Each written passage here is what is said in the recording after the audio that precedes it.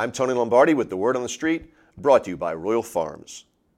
The Ravens beat the Bengals at M&T Bank Stadium on Sunday by the score of 24-21. It was a game that featured some exciting play by rookie quarterback Lamar Jackson. Time will tell if it was the beginning of a new era of football here in Baltimore, or if it was a temporary diversion until Joe Flacco's return to the lineup.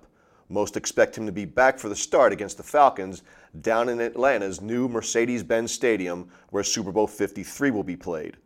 But lost in the excitement of Sunday's game were 15,000 fans. 15,000 empty seats in what was essentially a do-or-die game for the Ravens. What has happened to the energy that was once a given at the bank? What has happened to the 12th man that was once among the best in the NFL?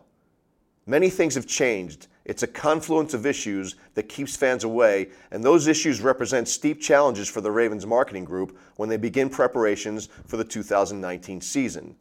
Give the Ravens credit for doing all they can to make the game day experience better. They've added some fantastic scoreboards, they've added escalators with more to come, but for some reason, it's not enough.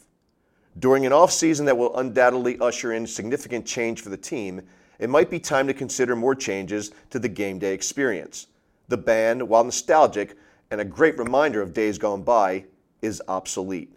They add nothing to the energy level in the stadium, particularly for the growing number of millennials at the games. The music, it's all over the place and does little to stir up the crowd the way it once did.